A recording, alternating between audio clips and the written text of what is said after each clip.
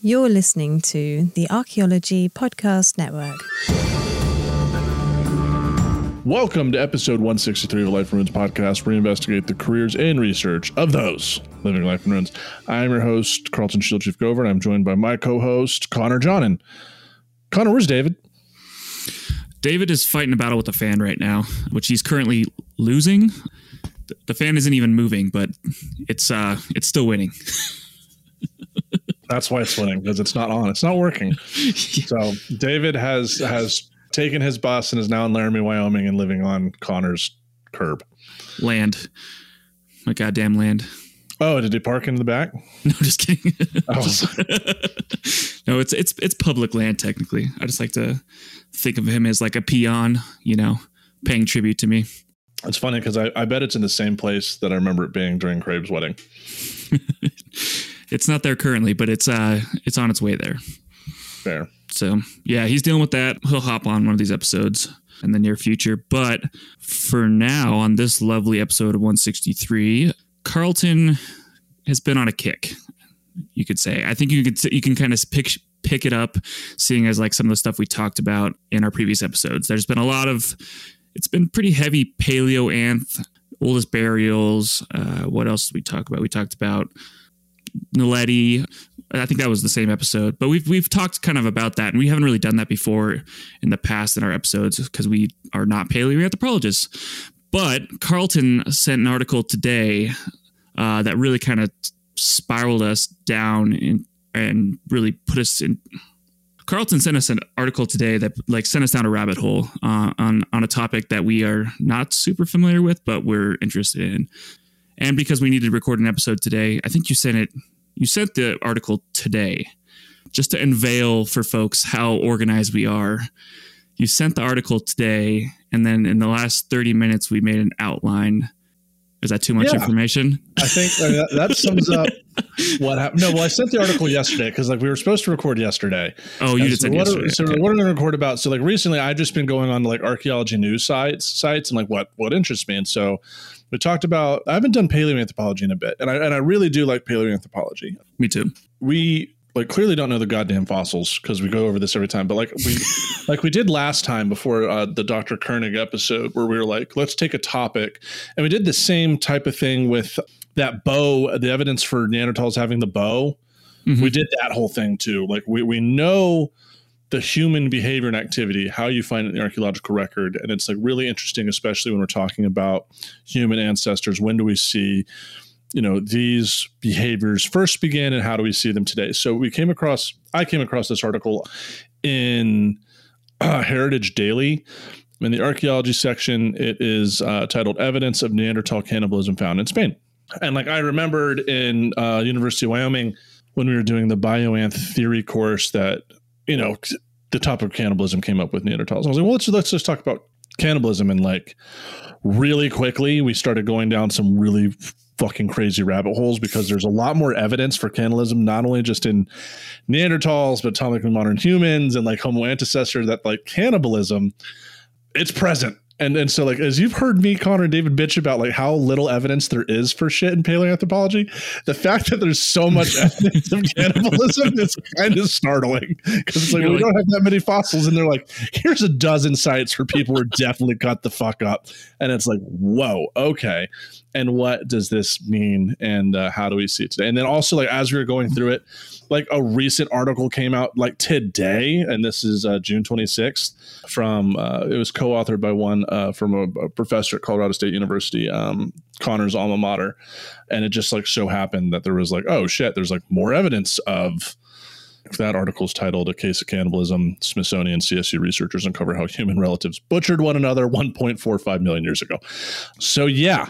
So cannibalism is hot right now. Let's just say that cannibalism is hot in the news. And I think, in my understanding of it, is the common idea behind cannibalism is that we don't really see it till later. We're not seeing it with Neanderthals. We're not seeing it with Homo erectus. I think that's the common thing. You get really good evidence later in time that people are eating each other. Obviously, with ethnologists and cultural anthropologists going out and studying people, you have evidence of cannibalism. You might have earlier stuff in Mesa Verde, but it's rare to push it back. And I think obviously that has something to do with the limited record we are having, the limited sample size, etc. But it's exciting and interesting to get into this, and we'll see if this is kind of like challenging the common narrative about this.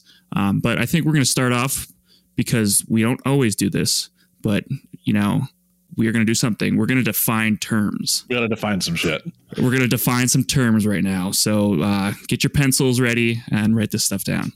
Exactly. So the first one we got is cannibalism. Cannibalism is the cultural practice of eating human flesh.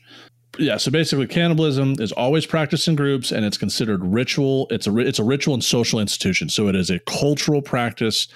So like in cannibalistic societies, cannibalism is a norm, and it's not odd like it is in today's societies. Then we have excarnation. And excarnation refers to the practice of removing the flesh and organs of the dead before burial. Now, this is going to be critical as we talk about this evidence and how people are talking about cannibalism, especially in the past. So we have cannibalism, group practice of eating the dead, of eating human flesh. Excarnation, the practice of defleshing and deorganing bodies before they're interred. No eating. There's zero eating in excarnation. And then we have anthrophagy. Anthropophagy. Anthropophagy. Yeah, anthropophagy. I hate that. That middle P is fucking up. I can't do anthropophagy. And anthropophagy. I'm sounding it like an idiot because like that's my redneck roots. This is how I have to say it in order to pronounce it. Oh, geez. What did I just do with that? What is anthropophagy? It's not. So cannibalism is like the ritual and social practice of it. Anthropophagy is when it happens more incidentally, or is just the act of eating human flesh. Yes. So that's it. It's not a social institution or a ritual. It is like one person eating human flesh within a society. So like, Hannibal the cannibal is actually Hannibal the anthropophagist, or like the Donner Party, like evidence of cannibalism today, where it's like a bunch of people stranded out in the woods, they have to resort to eating each other to survive. So didn't we do a whole whaling episode too about this recently-ish? I think fairly recently. I don't know if we talked about cannibalism, but there were. Really? I'm going to throw Alfred Packeter in there too, because Colorado. Oh yeah, and that is the name of. It's a musical, the dining hall in Boulder. Oh, really? Yeah. So actually, this is kind of funny. So there was when they redid the whole dining hall, they had a contest of what they should name it. And the South Park guys, who are CU Boulder alums, they're the ones that put Alfred Packer's name up. So it's the Alfred Packer Cafeteria. Named after fucking anthropophagist. Yeah. Well, and they also they wrote a whole. I think their first thing they actually wrote together was Alfred Packer the musical. So there's a whole musical that they wrote and was performed about Alfred Packer, which is something I want to watch.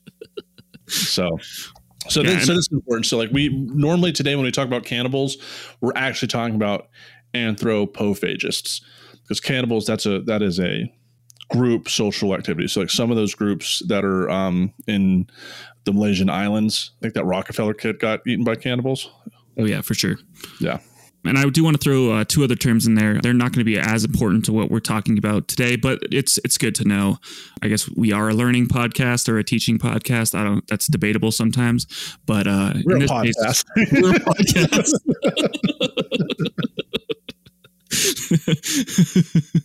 In this case, there's two different types of cannibalism in reference to people, or in-group cannibalism and out-of-group cannibalism. So exo-cannibalism is when you take victims or take people from other groups or enemies that are killed in combat or prisoners of war and eat them, with the aim being to take revenge or assimilate such virtues as their strength or courage. So this is found in the Fiji Islands. Also in Wyoming. Have you ever been by Crowheart Butte? No. Out near Lander. So there's this butte out in the Wind River Reservation. It's close to Lander. And it was a site. So like Shoshones, hashtag Team Shoshones versus Crows. A Shoshone chief, brave, a Shoshone warrior, killed a crow, took out his heart, climbed up Crow's Butte, and ate it while the battle was raging. That's how it's got the name Crowheart, and like the crows dipped out. If we had a soundboard clip for That's So Metal, that's where it would be right there. We don't have it. Goddamn. Oh, here it is. According to legend, following a 5-day battle for rights to the hunting grounds in the Wind River Range, Chief Washakie of the Shoshone and Chief Big Robber of the Crow agreed to a duel, with the winner gaining the rights to the Wind River hunting grounds. Chief Washakie eventually prevailed, but he was so impressed with the courage of his opponent that rather than scalp him, he instead cut out his heart and placed it at the end of his lance. Oh, I thought he ate it. I mean, it's a legend anyways. I like my version. He got up top and ate it. Yeah. All right. And there's also endocannibalism, which is the ritual consumption of the deceased from one's own social group. And that, in some cases, is to guarantee that the dead person's spirit would remain amongst the living, kind of in order to perpetuate their presence or maintain continuity between life and death. This is also called funerary cannibalism. So there's kind of a big study, and there's a diversity of cannibalism or anthropophagy, or fuck that word. Can we just call it Alfred Packarding or Donnering? Whatever goddamn culture anthropologists came up with this word needs, like, you can't put a P in the middle of a word and then put a second P right after it and make it a PH too. Yeah, it's not like goddamn English is stupid. We'll just call it Donnering. Yeah, Donnering. I like that. So that's kind of the definitions, and from there, and this Neanderthal that was found in the Spanish cave they found a Neanderthal juvenile skull, fragments of a collarbone, etc., and there were several cut marks, kind of indicating that they were processed by other Neanderthals or possibly eaten by their relatives. And this is something I think we can bring up now, or we can talk about later, but the evidence for cannibalism in the past usually is one thing and one thing only, and that's cut marks, right? Yeah. That's everyone assumes that there's cut marks, so that equals cannibalism. And that's kind of been the common thought that there isn't, maybe not defleshing, there might not be excarnation or anything like that. It's always jumped to cannibalism as like the first explanation for these things. Absolutely. I mean, like, I think that's originally like those old school 20th century interpretations, but as we move to the 21st century, like, it's definitely got a little bit more complex. That's why I wanted to talk about that excarnation, is that there's plenty of human burial practices across the globe that come in a variety of ways. So either defleshing intentionally, or even like we talked about sky burials 2 episodes ago, that's excarnation. Mm-hmm. But when we see cut marks, this is where it can get pretty fun, because one thing that I really like about zooarchaeology is especially cut mark analysis, and how you can tell how intense people are harvesting flesh in species. So like bison, for example, you can tell by where the cut marks are on the bison bone to figure out what cuts of meat people are procuring. So just like, same if you go to a butcher at your local grocery store, you can see the cut marks, what pieces of meat they're eating. So you can actually tell, like, oh, how intensively are they butchering these animals to get meat? And we see, especially like in the Archaic, they're really getting prime cuts of meat because there's so much more bison. They're running them off the cliffs. Whereas we get closer to time, especially during the reservation era, where bison are being systematically hunted by the United States government, or not even hunted, killed. Indigenous cultures across the Americas are like intensively trying to take as much meat and offal off of these animals for nutrients. And so when you look at, as Connor was mentioning, we see cut marks in hominids, and that's like, what the fuck? Like, why are they cutting up? And this is, we talked about in 2 episodes ago, like we talked about like the first evidence of burial practices, right? Is like this, what we're saying with like Homo antecessor, or what's happening at Kubifora, is this actually like an earlier type of ritual practice regarding the dead, this defleshing, right? And that's where it gets fun. And that's like, cannibalism is such a hot and heavy topic, especially in today's society. That's why it gets all the heat it does, because that has so much weight to it. And like, for us in Western societies, cannibalism is a fucking no-no. We don't do that. Like, that is an extraordinarily taboo. You know, I guess like, since cannibalism isn't it's not necessarily taboo because it's not a practice, but definitely fucking Donnering. Yeah, Donnering. That's fucking taboo. Like, sometimes it happens, like with whalers, it was actually that I mentioned earlier, I went on a whole podcast thing about Moby Dick. That's where this is all coming from. The story it's based off of. It was actually common for whalers, especially ones that were lost at sea. Like, it was just kind of like, oh yeah, no, you had to do what you do to survive. Like, the captain that was the based Moby Dick off of, like, when they found him, he had killed his nephew. And when they found him, like, in the fetal position in a boat, like sucking on the metatarsals, like sucking on his finger bones for marrow. And they were trying to get him off the boat, and he was trying to protect his nephew's bones that he was eating on. And they're like, oh yeah, shit happens. They've been lost at sea for like 6 months. Like, it was a, yeah. What else do you do? It's like, but if it's cultural practice of whalers, then I guess it's cannibalism. So now we're getting fun vocab words. I guess cannibalism was fine if you were like, there was nothing else left. Yeah. Yeah. And was that the Essex? Is that the... Yeah, the Essex. Yeah. In the Heart of the Sea is a great book on that kind of details that. And they have the movie, which is kind of okay. I think that's good. But yeah. I mean, that's something super interesting, is that in certain cases, it's like excused. It's given. Okay. That's like shit happens. Yeah. Well, and I think it's also like, it's an othering for us. So like as Western culture, as people go out and study other things, you think cannibalism only exists in other cultures, like primitive cultures. You kind of like associate them with that. And I think you could also put that into the past. So you like, yeah, you kind of put them away and you say that, oh, it's other people. It's not what we do, but there is kind of like a stigma that and judgment from us about everyone else in the past. So I think that's where this is coming from. And, I think on that point, we'll take a little break and poo, and we'll dive deep into this early Pleistocene cut-marked hominin fossil from Kubifora, Kenya. Goddamn right, Kubifora. Hey everybody, Chris Webster here to talk about one of the latest supporters to the Archaeology Podcast Network, The Motley Fool. Now, I've been investing in the stock market through various applications for a few years now, and everybody who's listening to this can benefit from that sort of investment for the long-term financial planning. And also, I know the hosts of these podcasts can benefit because as archaeologists, like none of us get retirement. We all have to kind of fend for ourselves. So investing in the stock market is a good idea, but not everybody can do it. And look, we get it. The market is complicated and confusing, and to many of us, it simply doesn't make sense. In fact, where do you even start? Take all of the guesswork out of it with the Motley Fool Stock Advisor. The Motley Fool has been around for over 25 years and has been spot on in recommending some of the world's most important companies before they hit the big time.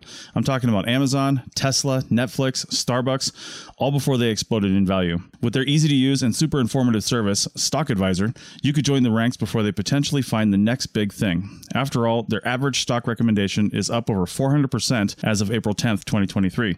And no need to be intimidated by financial jargon or market complexities. As the name suggests, these guys don't take themselves too seriously. Now, finances, that's a different story. Their friendly and relaxed approach has helped over 700,000 people move closer to financial independence, all while beating the market and having fun. New members can access Stock Advisor for only $89 for their first year, a full $110 off the full list price. Don't sit on the sidelines and think about what could have happened. Visit fool.com/APN to start your investing journey today. That's $110 discount off of $199 per year list price. Membership will renew annually at the then current list price. So again, check the link in the show notes of this episode. Hey, Archaeology Podcast fans. Anyone that's heard me on a show has likely heard me mention coffee 1 or probably 1,000 times. Coffee, however awesome it is, has some downsides and should be consumed in moderation. That's why we partnered with Laird Superfoods. They've got lots of stuff, but their coffee and coffee creamers have been engineered to taste better, provide functional benefits, and don't contain any refined sugars. So, are you ready to feel more energized, focused, and supported? Go to lairdsuperfood.com and add nourishing, plant-based foods to fuel you from sunrise to sunset. Use our promo code ARCPODNETFEED at checkout and save 15% on your purchase today. You can also click the link in your show notes. Welcome back to episode 163 of A Life in Ruins podcast. We are talking about humans eating flesh. And we had teased that we're going to talk about some cut marks at Kubifora. But my question is, why aren't they talking about Kubi after? God damn it. That's the worst dad joke. Yeah, send your groans. It's pretty good. I mean, I enjoyed it. When you said it in the intro, I was like, you have to repeat that because it's fucking gold. Yeah, it could work. Delivery could work. But also send me all your groans to my Instagram. Play them as loud as possible. I appreciate that. You know, you should join that clown college that David did during COVID, and that should be your set piece. That'd be good. I should have called it Clown College. But like David really did like a stand-up Pork Chop, and he did a online Zoom performance with the Comedy Cellar, like a famous thing. Yeah, like a big name things. That Clown College is not quite that. That's comedian school, I think. I think it's like literally for clowns. I really like to see David, but yeah. So as we're like looking this up, I realized like a recent science article dropped today, or not science article. Shit, I have way too many tabs open. Like we got into the weeds when it came to this cannibalism stuff because it's everywhere, dude. Yeah, it's a hot topic, and so it is in Scientific Reports, which is published by Nature. Yep. Right. Remember, and you guys know how we feel about Nature. You want us to do the standard spiel? We'll do the airline. It's like, be careful when you read archaeology in Nature, because like that's how you get Cerruti. You know, usually it's like a brilliant publication outside of that, but whoever's running the archaeology division, I mean, granted, I love Steve Holland, like he's a really good guy, but like they drop some highly controversial things. And at the end of the day, it gets the field talking. So I guess they're doing their job, because like we talk about it and we reflect on the field a lot, and it spurs a lot of people to action to talk about these hot button topics. So yeah, and you hope that that creates publishing and stuff to counter those things. And that's what happens. So yeah, I don't completely hate it. I don't completely hate it, but I do hate it a little bit. Just because I think it gets disseminated so much, then like the larger audience misses like the rebuttals and the later publications that are like, nah, fam, this isn't what's going on. So that's my only beef. Yeah. You heard it before. We're a broken fucking record, but there you go. Fucking record. So this is early Pleistocene cut mark hominid fossil from Kubifora, Kenya, by Brianna Pobiner et al. This is Scientific Reports. So we came across it because the news media is buzzing with it, and of course, like they did with our goddamn horse paper, twisting it. And like Mike Ponte, who's a co-author, one of Connor's former professors at CSU, says like it's not necessarily cannibalism. He says that like repeatedly. And they're like they're eating each other, and he's like, no, they're not. So I think it's evidence like in the title. They don't say like, they don't come out swinging saying cannibalism is practiced. It's just like there's a cut mark here. What does that mean? We don't know. Then they're definitely cut marks. So what they have is one shin bone by a species that they're not quite sure what it is. Originally, it was uncovered by Mary Leakey of the famous Leakey family back in the day. So the shin bone is 1.4 million years old. It's a left shin bone. It was originally described as Boisei, and then later it was changed to something else, and nowadays they're like it's unidentifiable. We know it's genus Homo. We know that for sure. It's a bipedal hominid. We don't know which one, and thank God they did that, because fuck paleoanthropology trying to identify things.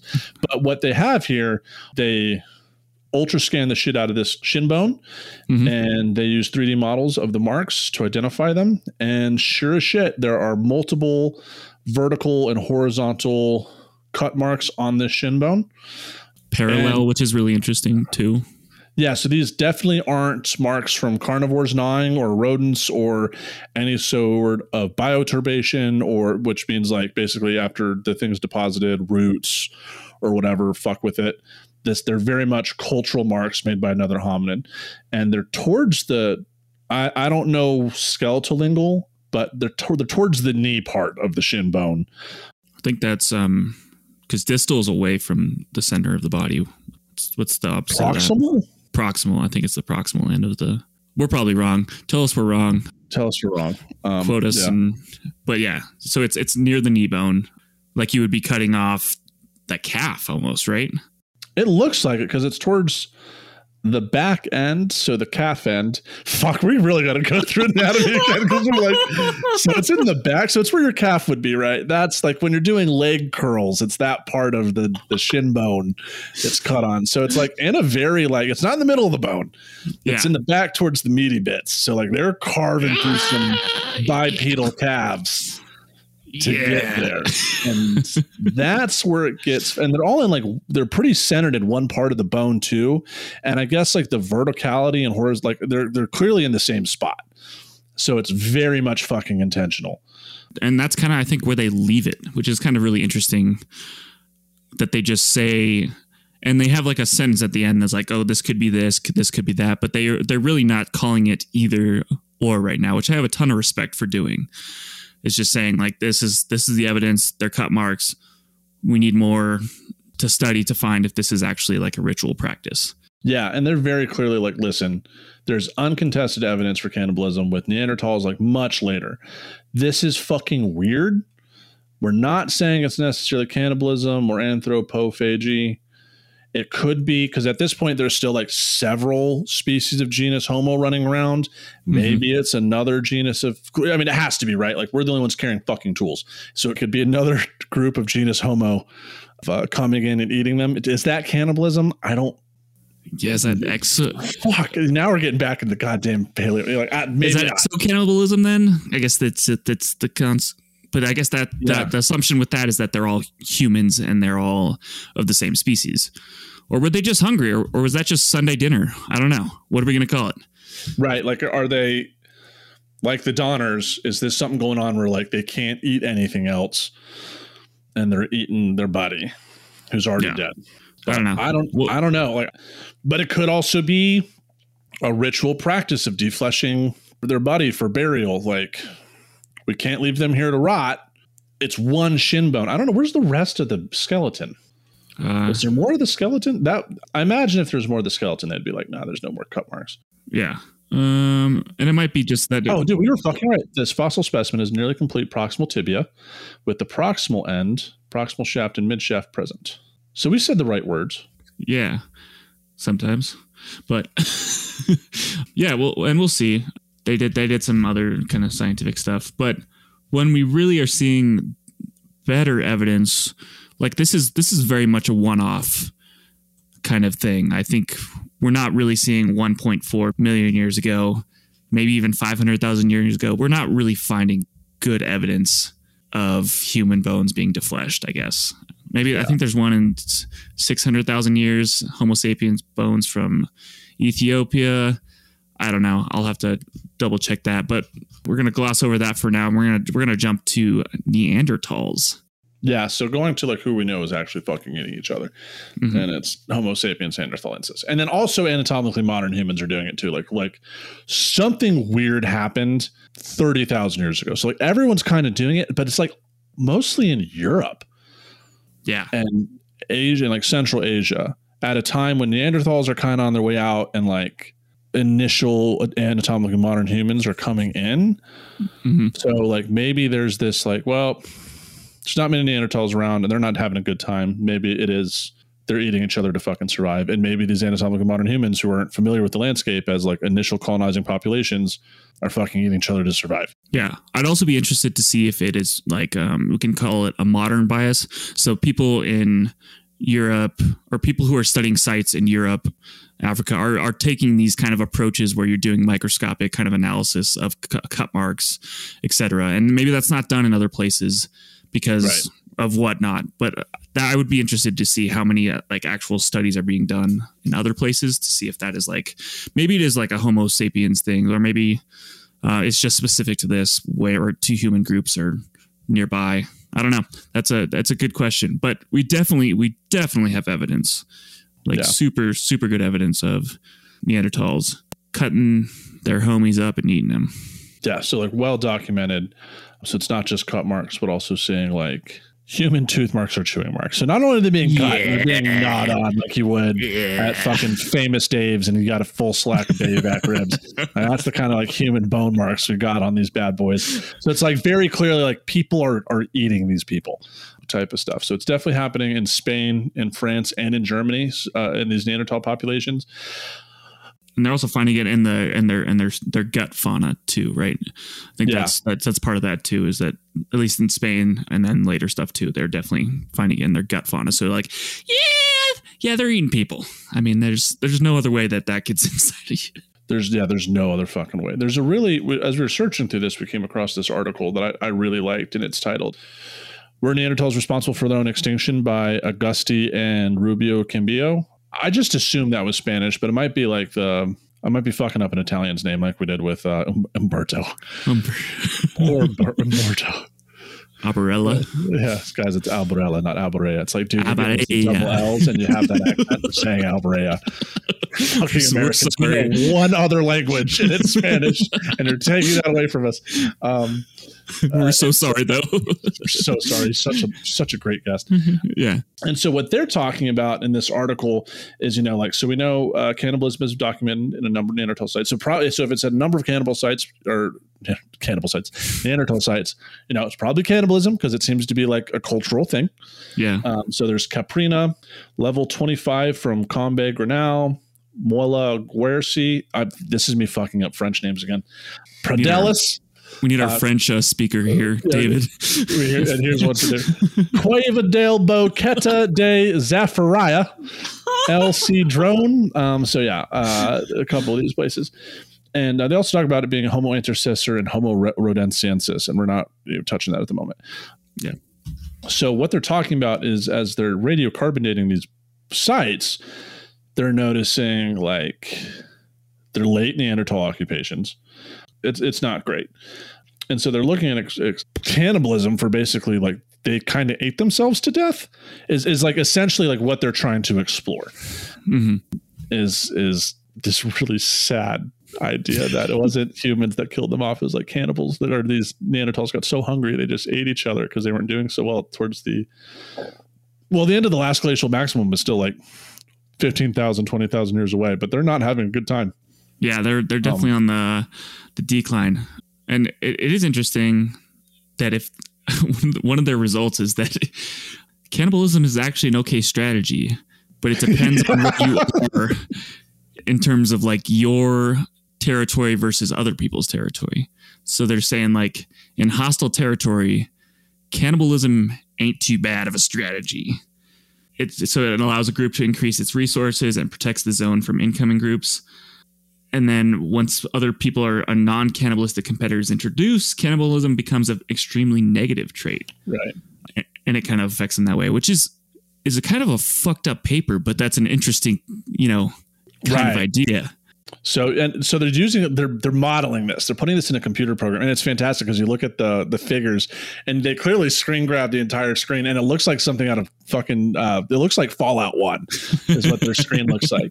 But it's so they put in all these variables, and they're showing like without an extra group, Homo sapiens, cannibalism is beneficial because you're keeping the population alive. Like there's that really fucked up quote from The Walking Dead when they meet the cannibals in that core memory unlocked. And they justify it. They're like, if a mother bear is starving and so are two cubs, if the mother bear dies, everyone dies. But if the bears eat their cubs, and so do pandas. A lot of animals eat their young. Yeah. When they're not, times aren't great because at the end of the day, they can still, if they eat their babies and survive, they can just make new babies. That's kind of the game theory logic. And that's what they're applying here is like, but if Neanderthals are eating each other when times are tough, it's going to help. But when you throw in another population that ain't eating each other, but apparently they are. I don't know.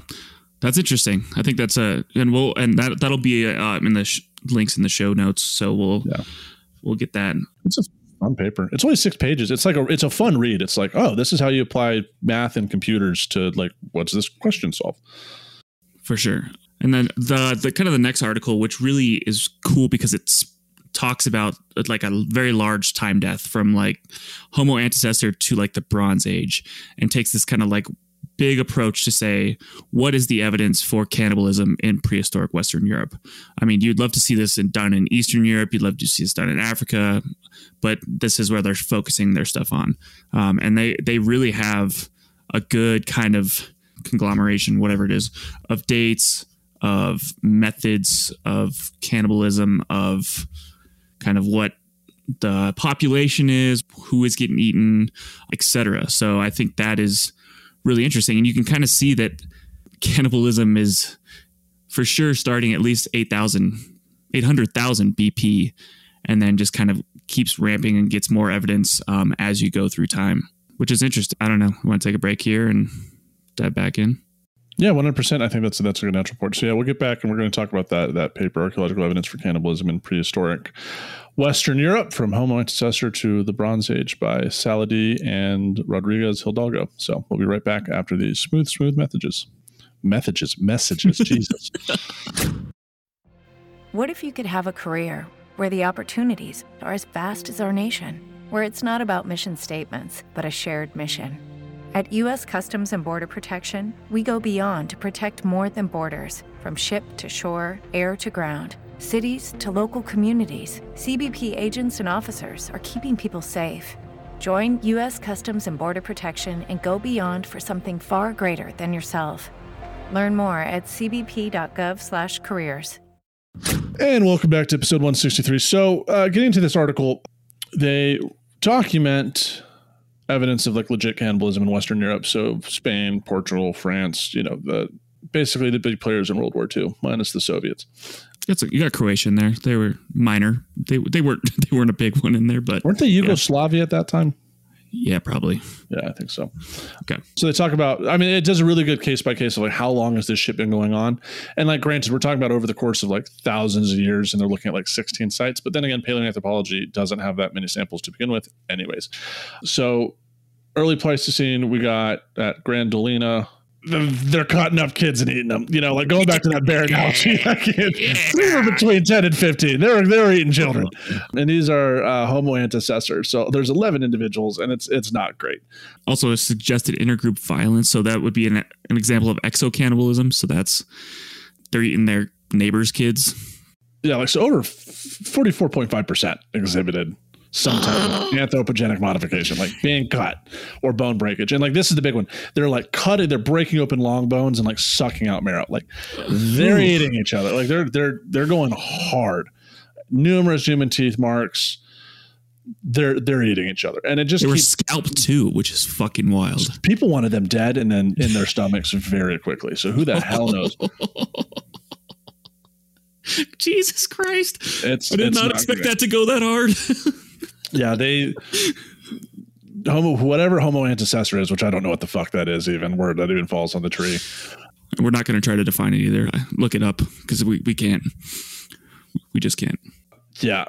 So Homo antecessor in a couple sites across like France and Spain, they're eating each other. And then we're moving to like Neanderthals really quickly. So there's evidence of cannibalism dating from approximately 130 to 40,000 KY.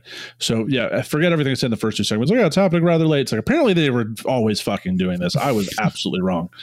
And the clearest example of cannibalism is found at Moula-Guercy, France, Cueva del Cedrone. Krapina comes in there too. In Croatia. And that one has controversy. And it's documented a number of other places. At these sites, human remains are scarce and some bones show cut marks and green fractures. Basically, a green fracture is you're breaking them when they're fresh. So like they're trying to extract bone marrow. That's what that evidence is. But it gets weird. It's like one of those things where is this linked to a funerary practice? That's where like this whole thing kind of keeps coming back to play. It's like without us watching them eat each other, or with the evidence of like the DNA and like the fecal matter that shows like, no, there's human proteins other than the digestive tract. Like there's human flesh in that shit, literally. Yeah. It's like, what are we seeing here? Because like we can't, affirmatively say like this isn't a burial practice of some sort. Yeah. Well, I think it's interesting at the Moula-Guercy stuff. They're treating the hominin and deer carcasses the same way. Yeah. That's fucking wild to me. Exactly. Yeah. Like, I mean, I guess if you're understanding of like human and like you're not thinking about it as cannibalism, you're just thinking about it as another food to eat in this area, that you're butchering them the same. Which is really interesting because that means it doesn't really signal any distinction between other folks and animals. And animals, yeah, exactly. It's like, oh, they're doing the exact same thing that they're doing to their prey species. Like, yikes! Fuck, that's probably cannibalism. Yeah. Like, oh, they're butchering that long pig. That's what they're doing. Yeah. What was it called when they put it in the stew? Wasn't there like a? Oh my God, I'll have to figure it out.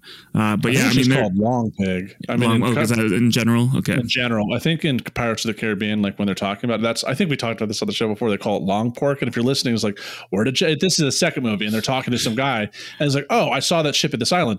They have the best long pork he's ever eaten, and like the guy's like, okay, yeah, he's like saying there's fucking cannibals there, but like if you don't know that term, it's just like, oh, he's eating a kind of like pork jerky, cool. Like, no, I've read this really fucked up creepypasta about going to hell and Guy Fieri's there and he's having to eat long pork and you turn down and he's like taking cuts off your legs and feeding it to you. Anyways, that's how I learned. It'll be in the show notes. How do you like that long pig? And then we start. So yeah, that's fascinating. They're treating their relatives or friends or whoever like they are deer. Like it's the exact process, and that's what you'd be doing if you were eating your relatives. You know what you're doing. There's a certain there's a couple ways to skin a cat, but like there's only those couple ways to skin a cat. Same for people. Like there's only so much you can do. Like if you're trying to be,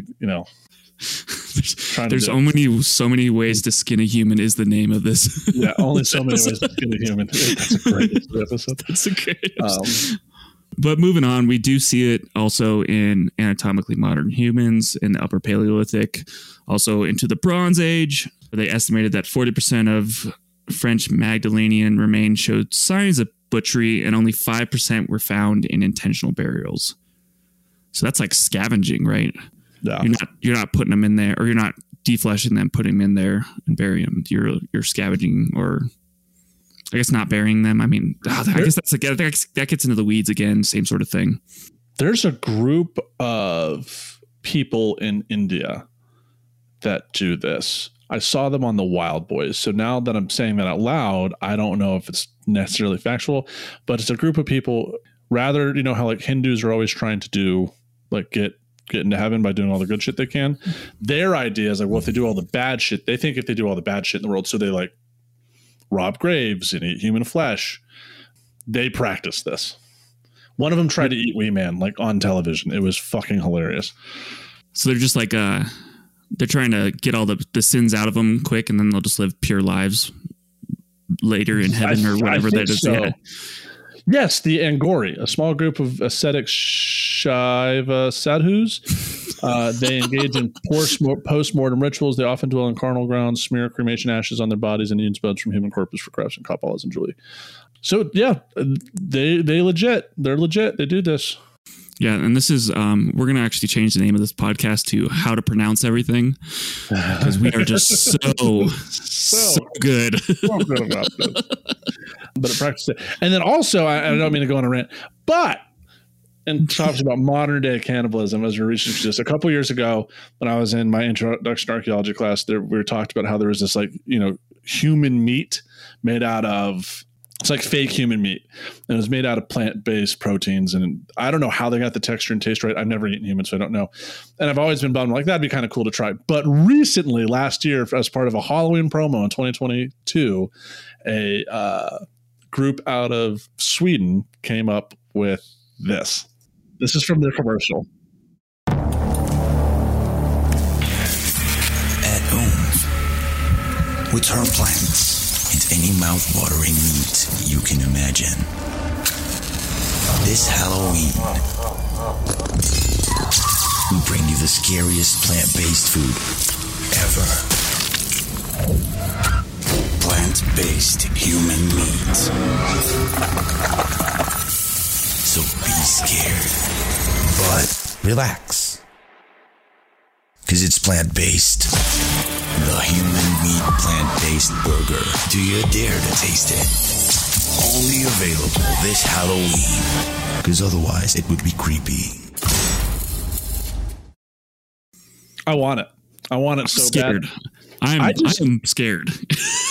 And what's funny enough is like an hour ago before the podcast, Lana was the one that had the Bob's Burgers recipe book, and I've been craving like one of those Bob's Burgers, so I ordered the book, and like that first recipe is based on the first episode where it's like the human meat one. So I'm gonna find these goddamn human meat plant patties, and I'm gonna make that goddamn burger. You should film it. Do a Carlton Cooks. Like cooking. Oh Jesus, cooking with Carlton. Cooking with Carlton. Oh, I forgot about this. I can't remember the last time I did a cooking with Carlton. See, I feel like this is like a gateway drug, though. You start eating like plant-based human flesh. You're like, oh, this is good. This tastes like, and then you kind of crave it, and then you're like, okay, what's the real thing taste like, though? You want to take that next step. Yeah, just join the Ukrainian Liberation Force and just start like every time I kill a Russian, be like, oh, how's that? Like, It looks pretty fresh there. Yeah, let's get that backstrap off them. See how that tastes like. No one will tell. We'll just throw them in a mass grave later. And I'll report back. Jesus Christ. I'll be like real careful with all my archaeological knowledge to like make sure it like looks like it's a defleshing practice. Or even better, just cut off the surface, not even get the bone. Like no one will know I'm cutting. See, that's what you have to do. That's what you have to do. There should be no marks on the bone. If you hit the bone, you've gone too far. Yeah, just roast the whole person. We could just oven bake them like the Hawaiians and the pig. Like I could just oven bake them, and the meat will fall off. There's no bone, and then just mass grave, sky burial too. Oh, dude, even. I mean, what am I, the bird? Am I gonna like peck at it? I mean, gotta process it. I don't want to eat after them. Wait, you're not going to eat raw human flesh? What are you? Come on. That's too extreme. Let me just start with the plant-based burger and then we'll go from there. Telling you, it's a fucking gateway drug. Why do you humans do this? Like, we are the only species that artificially created our own meat to feed to ourselves because we didn't want to actually eat ourselves. It is fucking ridiculous. Apparently, according to this article, Connor, it's genetic. We're predisposed to want to eat ourselves. So it's only naturally come up with a plant-based alternative. So we don't actually commit the sin of not cannibalism, remember, because we did the definitions in the beginning. Cannibalism is culturally approved. We don't want to do anthropophagy, which is not approved. So I'll do the plant-based human burger. This only confirms to me that vegans are the worst people on the whole planet. Or vegetarians, I guess. Yeah, they all suck. Weren't you vegan for a bit? It sucked. I bet. I felt so bad for you. It was abuse. That was actually good. Okay, not all vegans are bad, but it is hilarious to me that vegans did create the first human meat. Yeah, I like it in moderation. Like I'd like going veggie days. Oh yeah, like, I do like my meat every now and then. I need that protein. Like and the omega-3s. Like I just don't want to go crazy just by eating plants. The only thing they could never really replicate, like they could do kind of meat substitutes, which are okay. They obviously don't have like the omega-3s or the amount of protein that you get out of red meat, but they could never replicate cheese in a way. God, like they could never ever make vegan cheese good enough as the regular stuff. Like it's just not possible. It hasn't happened. I really like those meatless crumbles, my Morningstar, those and the black bean patties. Yeah. Go-tos. Love those. The Absolutely. chicken ones are weird. It's just like, I'd rather get the soy crumbles. Like I can fake that pretty well. Like that's good. And I can fuck with a Beyond Meat burger every once in a while. I mean, they're not terrible. I'd have to talk to my future brother-in-law. I don't know. He works for one of those companies that does it with mushrooms specifically. So the tofu-based stuff and the soy-based stuff is just terrible for you. But his company is doing it out of mushrooms, which is something that is less bad for you in general. I just think like high soy and high tofu like diets are just dog shit and not really good for you. Fair enough. I thought your sister's still not married because they got engaged like a year or two ago, right? Yeah, she get married in October. So. Oh, sweet! Congrats to her. Yeah, it's gonna be a wild one. We got really off on a tangent. I kind of love these like third segments of these episodes. Just like the rabbit hole that we go down is like. Ridiculous. I like it for the third segment, but like, because when you guys try to have me listen to History Hyenas, this was like 2 minutes in. They were always off topic. They're like, Genghis Khan was wild. They're like, it was wild that fucking sandwich I had down the corner, and it's like it's fucking gone. And I was like, what the fuck is this show? Like Genghis Khan was wild. It's like, all right. But anyways, we leave it for the third segment where we go off on random tangents about soy products. Yeah, I think we can end our discussion there. Do look up these articles that we're going to drop in the show notes. If you have questions about cannibalism, ask Carlton because he might be one soon. I'll be an anthropophagus. Pophagus. Yeah, thank you so much for listening to us. Once again, like, rate, review, whatever they say on those big podcasts that actually make money. Please do those things. Yeah, please do those things. Review the podcast. Yeah. If you're listening to us on the All Shows feed, we greatly appreciate it. But, same as always, click the subscribe button to our individual show. That's how we get the numbers. That's how we get sponsors and people that want to promote on our show. Our numbers are doing well, everybody. Thank you, everyone, for all the love and support you've given us. We'd really love the emails. We'll get back to them when we can. Yeah, and they've been great and supportive and asking good questions. So, yeah, thank you all for doing that. We enjoy the shit out of it. So, but are Catholics cannibals? Not just Catholics, Christians. Because as I'm almost finished with this bottle of wine is the blood of Christ. So is that and the bread is the body. And the bread is the body. So is that a form of ritual? Is that still a form of ritual cannibalism? That's the whole point, right? Okay. The bigger question is, does drinking blood count as cannibalism, or is it flesh derived? Hold on. Is drinking blood cannibalism? I think it is. Because I see flesh everywhere in the description. Is Dracula or what's his face? Vlad the Impaler? Yes. Well, hold on. People are upset about this. Drinking your own blood is considered cannibalism. But then if you drink someone's urine, is that cannibal? No, that's a waste product. Well, blood could be a waste product too. Oh, look at this. It's communion cannibalism.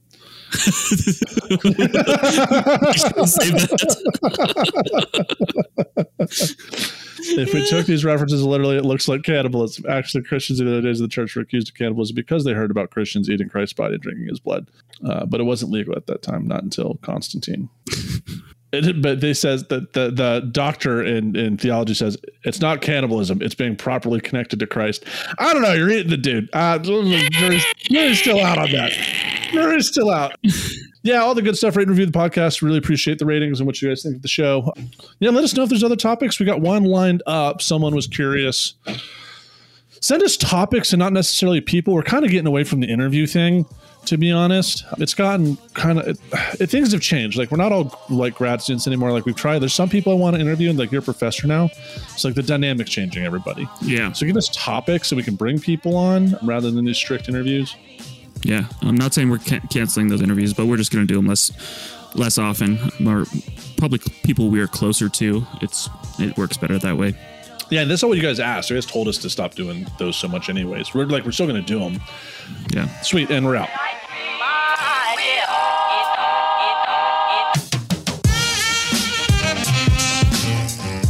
Thanks for listening to A Life in Ruins podcast. You can follow us on Instagram and Facebook at A Life in Ruins Podcast, and you can also email us at alifeinruinspodcast@gmail.com. And remember, make sure to bring your archaeologists in from the cold and feed them beer. Connor, what is your joke for me today? Oh, man, this one's good. My buddy crashed the car while listening to Adele. He was rolling in the Jeep. God damn it. God damn it.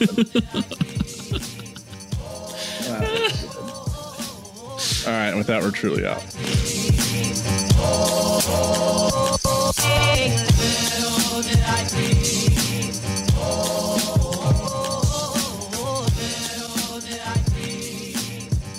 This episode was produced by Chris Webster from his RV traveling the United States, Tristan Boyle in Scotland, DigTech LLC, Culturo Media, and the Archaeology Podcast Network, and was edited by Chris Webster. This has been a presentation of the Archaeology Podcast Network. Visit us on the web for show notes and other podcasts at www.archpodnet.com. Contact us at chris@archaeologypodcastnetwork.com.